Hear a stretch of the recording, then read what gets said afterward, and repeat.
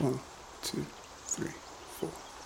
When the murders in Atlanta happened. And it was really hard for me emotionally because I was kind of grieving this massive cultural thing that was happening. And I was so connected to it in some ways, but I felt like I wasn't able to mourn publicly about it because I wasn't really Chinese, or I didn't feel very Chinese. And a lot of the people in my life didn't see me as Chinese. And so I felt kind of guilty taking up that space. And then even in a lot of cases, I felt guilty because I felt like the white people in my life or my white family would think that I was kind of disowning them by trying to take up that space. I am joined by Kelsey. She's half Chinese. She lives in Toronto with a BFA from OCAD and a lifetime of work in hospitality. She currently works in film production, but she's recently made a big career leap after working for celebrity chef Cesar Lee, and I had him on the podcast earlier on, and she was working for him for 10 years as chief of staff and executive assistant. She's currently working on a podcast called Mixed Feelings, set to air May 24th, and the podcast will cover interviews about representation in film, colorism, food rituals, and other topics mixed people have. Her big interests are in food, hospitality, and media. She's happiest when watching TV, trying new restaurants or recipes. She recently took an online graduate level course with Boston University in food studies and gender studies. And then she also deferred a 6-month culinary position in France at École Ducasse with chef Hélène Ducasse. And she's looking forward to what her 30s will look like and how she'll be able to blend all of her skills together. I am so excited to hop in this conversation with you. So thank you so much for coming on. Thank you so much for having me. I'm really excited to chat with you. Yeah. So before we kind of get into what you're at now and everything, I really want to start with before like your childhood and growing up. And for the audience that doesn't know, you wrote an amazing article of, being half Chinese and being mixed and what that meant to you. And I could really relate to that because, as my audience knows, I'm half Chinese and half French Canadian. And I felt kind of growing up that I was kind of in limbo where I do speak French at home, but all my entire French family is in Quebec, whereas I'm in Vancouver. So there's been a disconnect on the French side of things. And the Chinese side, my dad hasn't really, been wanting to kind of explore that culture as much with me growing up. So I totally feel like I am Chinese and I'm kind of Chinese passing to some people, but sometimes I'm white passing. So I've never felt fully like embracing of, either culture. So I can completely relate to that. So I'm just curious to know what your childhood was like and what was it like growing up as young Kelsey? If you read in the article, my upbringing was very white by all accounts. I didn't grow up with my Chinese father in my household. And from my memories, my mom would argue this isn't true, but I don't remember meeting my dad until I was older. She said I knew him throughout my young years, obviously, but yeah, he wasn't in my life. We have like a strange relationship. I see him once a year, maybe even now. And with COVID, I've seen him, way less. So with that, it's been a strange upbringing. I'm really disconnected from my Chinese heritage and culture. So it was really white. I always knew I was Chinese, but I wouldn't say that I lived a Chinese life at all. I still don't really. So yeah. And how was that kind of growing up now where you're kind of realizing that I think you had said in the article, you said, I feel guilty for resenting my whiteness. I feel guilty for repressing my Chineseness. And I really, really relate to that. So what about now? How do you feel? Have you been able, like you said, you did a course in, I think it was Chinese birth and death rituals. So how has that helped you kind of embrace and learn more about the Chinese culture? So as I've gotten older, so it actually kind of started spiraling for me in 2021 when the murders in Atlanta happened. And it was really hard for me emotionally because I was kind of grieving this massive like cultural thing that was happening. And I was so connected to it in some ways, but I felt like I wasn't able to mourn publicly about it because I wasn't really Chinese, or I didn't feel very Chinese. And a lot of the people in my life didn't see me as Chinese. And so I felt kind of guilty taking up that space. And then even in a lot of cases, I felt guilty because I felt like the white people in my life or my white family would think that I was kind of disowning them by trying to take up that space. So it's been a really hard journey trying to kind of get back to that. And that taking that course was a really fun way to do it, because it was this almost an excuse, because I was able to learn a lot about it under the guise of, it's just school. And I didn't have this guilt to say, there was no guilt that I was doing it on a personal level. I was able to say that it was kind of school related. So yeah, it's been an interesting journey. I think it will be a lifelong journey.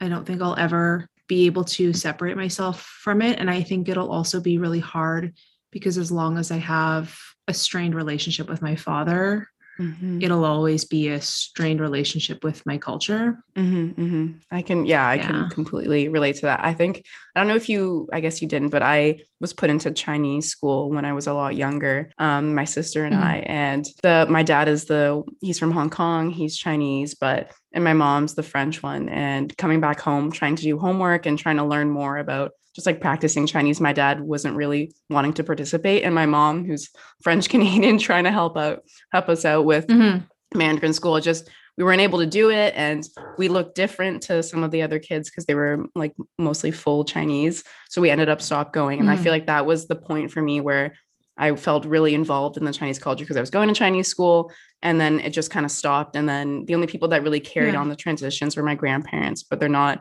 grandpa passed away. So there's not as many like Chinese gatherings or dim sums or dinners. So I definitely right now feel so disconnected. And I try now to chat with other people who are mixed and be like, what was your experience like? Do you also feel this weird disconnect where for me, I'm in between these both cultures? I'm like, what am I? Like, I know I'm Canadian, but I have these two things inside me that I'm just trying desperately to relate to. So for you, it sounds like you really love learning, and through that course that you did, and you did a BFA and you deferred a program in school. For you, have you always been the kind of person that really likes school? Like what were you kind of thinking when you were in high school and then maybe college, what you wanted to do? I mean, I've always loved learning. I've had a hard time with structured learning. Okay. That's hard for me. Yes. Well, I mean, growing up with high school, that was really hard for me. It wasn't until I got out of and actually undergrad was kind of hard as well. I went to OCAD. So obviously it wasn't super structured. It was fine arts. So admittedly, I did a lot of partying and, I could have taken a lot more out of that than I did. But having gone back again during the pandemic to a graduate level, I found that I was able to apply a lot of what I've learned in my adult life and really hone in on it. And I did really well. I think my average in that class was 96, which was insane. And I really got everything out of it that I went in to get. And I learned as much as I could. And I actually learned more about myself in the class than I did kind of content wise, which I was really grateful for. And I think I've always said that if I could go to school for the rest of my life, I might, if I could kind of curate the kind of education that I wanted to, I would. But I think I had a hard time with going to OCAD, and I had to take classes on color theory or, art history that I didn't, on subjects that I didn't want to take just because they were prerequisites. That was hard for me. So, schooling is kind of a toss up for me sometimes. Right. Yeah, I can feel that. And how did you get into the food industry? Was it a passion of yours from a young age, or how did you kind of step into that? Not really. I fell into it actually. Growing, I always kind of am envious of some of the people that I speak to culturally. I think that is one of the things that I miss not having a connection to my Chinese self, is that food element. Yes. Because I grew up with a white mom, and I mean, I love her very much, but we ate a lot of crappy food growing up. So I didn't eat a lot of great food. I don't have those fond food memories growing up. Right. So as far as my food experience, I just got a job when I was 15 at a restaurant, and I kind of never left the industry.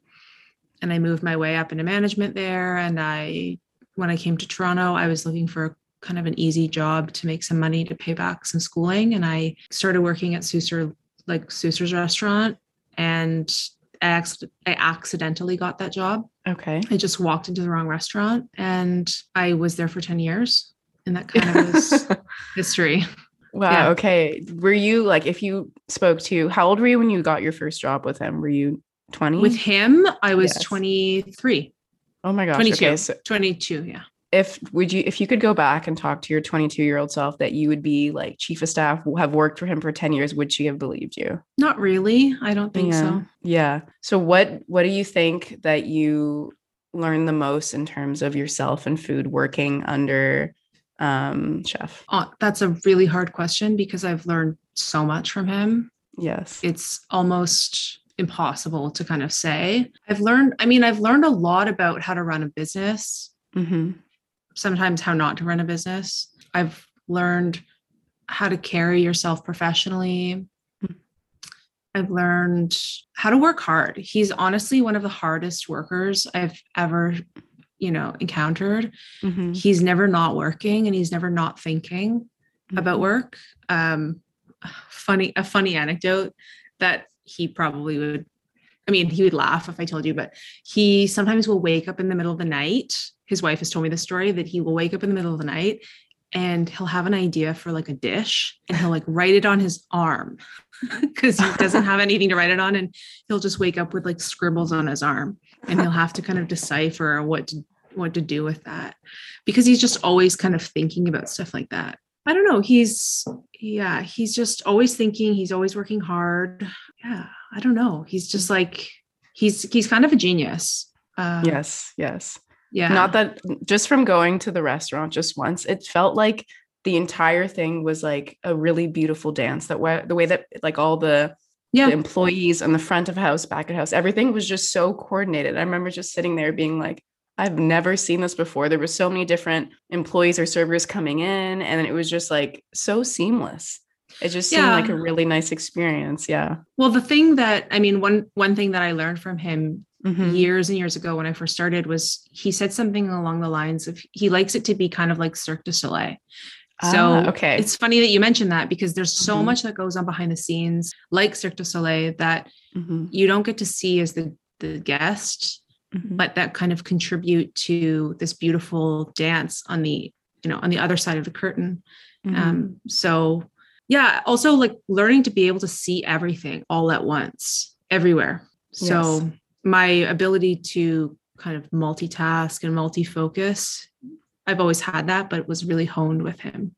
And I think some people try to, if you're not in the food industry, I've never been, but envisioning what it's like to be like a chef, but I can't imagine what it's like managing everyone all at once. What is it like? Is it quite chaotic? Is it structured? I'd love to hear like what would be like a day in the life when you were managing everyone. I think for everyone it's different. And over the years it changed for me. There were moments at the beginning of my career in that position that were really stressful for me, and moments where I felt like I couldn't handle it. And as nearing the end of it, I found a lot of peace in it. I found I really care for people, and I found a lot of comfort in taking care of all these people. At the beginning of the pandemic, it was beyond stressful having to kind of lay off all of these people due to COVID. So there are moments like that are really hard, but also lots of moments of joy when, you get to bring them back and they're really excited and, things like that. And I've had other conversations with women in the food industry and how it's not necessarily represented enough, not only with women in the food industry, but people of color. Did you experience any challenges being a female in the food industry? And if not, can you maybe highlight some of the misconceptions or maybe downfalls of the food industry that people aren't aware of? I think as a woman in the food industry, I'm aware that there are lots of challenges. I think I make space for myself. Mm-hmm. So I don't know if, it's a unique kind of space. I kind of like I push doors open sometimes. So I know that it's hard, and I know that like kitchens specifically are really male dominated, and they're not the most welcoming space for women. And there's a lot of sexism and a lot of also racism. I've seen it, in our kitchen too sometimes. But that's also what I mean when I say that as someone who cares a lot for people, I do my best to kind of put a stop to as much as I can. Mm-hmm. So I don't really know what it'll be like now that I'm gone. I hope things are good now that I'm gone. As far as racism, I think Chef Lee's restaurant is fairly diverse. Mm-hmm. He's an immigrant himself, and he does his best to keep a diverse staff. We could definitely do better. I mean, to be fair, the majority of our servers are like white men. Mm-hmm. I've tried my best to kind of curb that, but there's only so much one woman can do. Yes. So, I mean, I think that is one place that I did come up against a lot of things, is that like my voice wasn't always heard. In some of our like manager meetings, I still was only one woman. Right. So yeah, there were challenges. That is one of the reasons why maybe I left, but I also left to go into another industry that is also heavily male dominated. Film is, I think, from what I understand, also pretty harsh in that regard. So we'll see. I don't know. Yes. And yeah, transitioning to today, you've made a big leap in career change. What were kind of those steps? Have you thought about, you said that you're passionate about film and TV. Is this something you've thought about for a while? And how did you make that kind of change? Well, after 10 years working for Chef Lee, I knew I needed a change. I wasn't sure what it was. I was talking to a friend who had suggested going into production, saying that I would be a great producer. And I'd never really thought of that before. So I kind of suggested it to a few friends, just kind of put it out into the world. One of my friends had said that his partner works in production, and kind of fast forward a few months, I just was offered a job and I made the move. It kind of happened pretty quick and pretty coincidentally. So, it was a really interesting shift, and it was kind of like the universe just like handed me this present. It was kind of cool. Yeah. So I had been thinking about it. It kind of happened quickly. I was talking about it in October, and it happened, in April. So wow. Yeah. So how did you feel when you first found that out? I'm sure there was excitement at the beginning. Were you ever maybe like anxious about leaving such a long history and career change? I'd love if you could walk me through like how you were feeling, if you remember. Oh yeah, I remember it very well. It was so hard. It was, I mean, I cried a lot, to be honest. Because I mean, like Chef Lee and his family are my family in a lot of ways. And I kind of hate hearing people talk about their work families. Sometimes it makes me cringe a little bit, because it's like that work culture, we put so much emphasis on our work culture that we make, the world makes us think that it's our family, and it's not. Like our family is our family, or our friends, are our family. But I was so connected with his family because I worked so closely with him as his assistant. I spoke to him every day, like morning, noon, and night. I babysat his dogs. I house sat for them. I did a lot for them, and they did a lot for me. They cared for me as much as I cared for them, and so it was a very copacetic relationship, and perhaps in an unhealthy way at some points, like admittedly. So it was very hard to admit that I was like leaving, and also I had like built this life around going to and from this place every day. So I remember on my last day, I was biking to work and I was like, this is the last time I'm going to bike this road. And it was just like so sad for me. It was like so pathetic, but it was very emotional. But I mean, we're still in touch. I've gone to visit them a few times and I'm, babysitting his dogs in a few weeks. So it's, still a relationship that we'll have for a really long time. So I'm really grateful for that. That's amazing. And how do you feel now in your new role? Is it what you expected? Are you now figuring out, like, do you still want to go into producing if you're not in it now, or like, where are you at? Yeah. So I'm actually a production coordinator for a documentary film company. Yes. And I had no expectations, to be honest, which I think is probably good. I don't really like having expectations. Otherwise I'm always going to disappoint myself. So it's great. I am learning a lot. In all honesty, it's not a huge challenge for me, given what I used to do. I wore so many hats and I did, 5 full-time jobs previously. This is a walk in the park right now. And I am kind of enjoying that. And I do still want to do production. I am looking forward to like next steps, moving on, or like not moving on, but moving forward.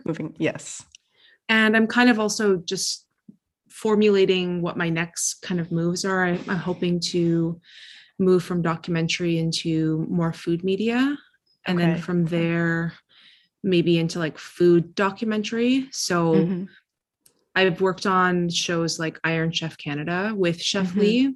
Yes. So kind of do that element. And then perhaps from there go into more documentary travel style, like, Anthony Bourdain's shows or like Chef's Table or things like that. And like, that's kind of the trajectory I'm thinking I'd like to potentially manifest for myself. Yeah, that's very cool. And what has food played a relationship like in your life? I know that you had said earlier in your bio that you were going to attend culinary school. Do you like cooking yourself? Is it like are you trying to blend both food and like production together? But I'd love to hear how food has played in a relationship in your life now. Well, I mean, I love cooking. I love eating. I think I like eating more than I like cooking. Me as well. Probably. But I love both. And I think no matter what I do in my life, career-wise, it has to involve food in some way, whether it's hospitality or production or something. The food has to be an element. From there, has food played a role in my life? I mean, it's been the crux of most of my professional growth, I think. Having worked for Chef Lee as long as I have, it's opened so many doors for me. And I've met so many people. The majority of my close friends I've met through working at Lee or one of the kind of offshoot restaurants that we've opened. And yeah, so just any of the things that have kind of touched the Süsser Lee Corp, I kind of have to thank for like that food element or parts of my life, Okay, cool. And before we get into the rapid fire, I'd love to hear more about your podcast. If you want to just kind of share, and if people if they want to listen, where they can listen and everything. Sure. So it's still in the works, but it's basically, it was born out of that piece that I wrote about being mixed and this kind of guilt that I have about being half Chinese and all these feelings that I have about being Chinese. And I wrote it in the wake of the Atlanta murders, and I just kind of had to get my feelings out, and I published it, and I got so much feedback from people who were mixed, just saying, I completely relate to that. And I just never knew how to say that, or I never knew anyone else felt that way, or, whatever. the feeling might be, so many people could relate. And so I sat on it for a little while and I thought, I think I need to do something with this. And I'm kind of an introvert. So I've always longed for connection with people. So I really wanted to do something with it. So I decided I wanted to do a podcast where I just talk to people about these things that we relate on.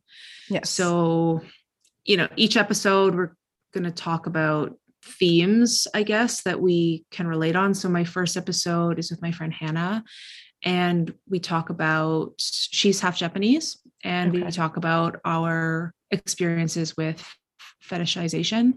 Yes. And just kind of being that like Asian princess trope, or, that experience with that. So, and then my friend Will, we talk about Asian representation in film in Hollywood, and his experience with being an Asian man, and, the emasculation of Asian men.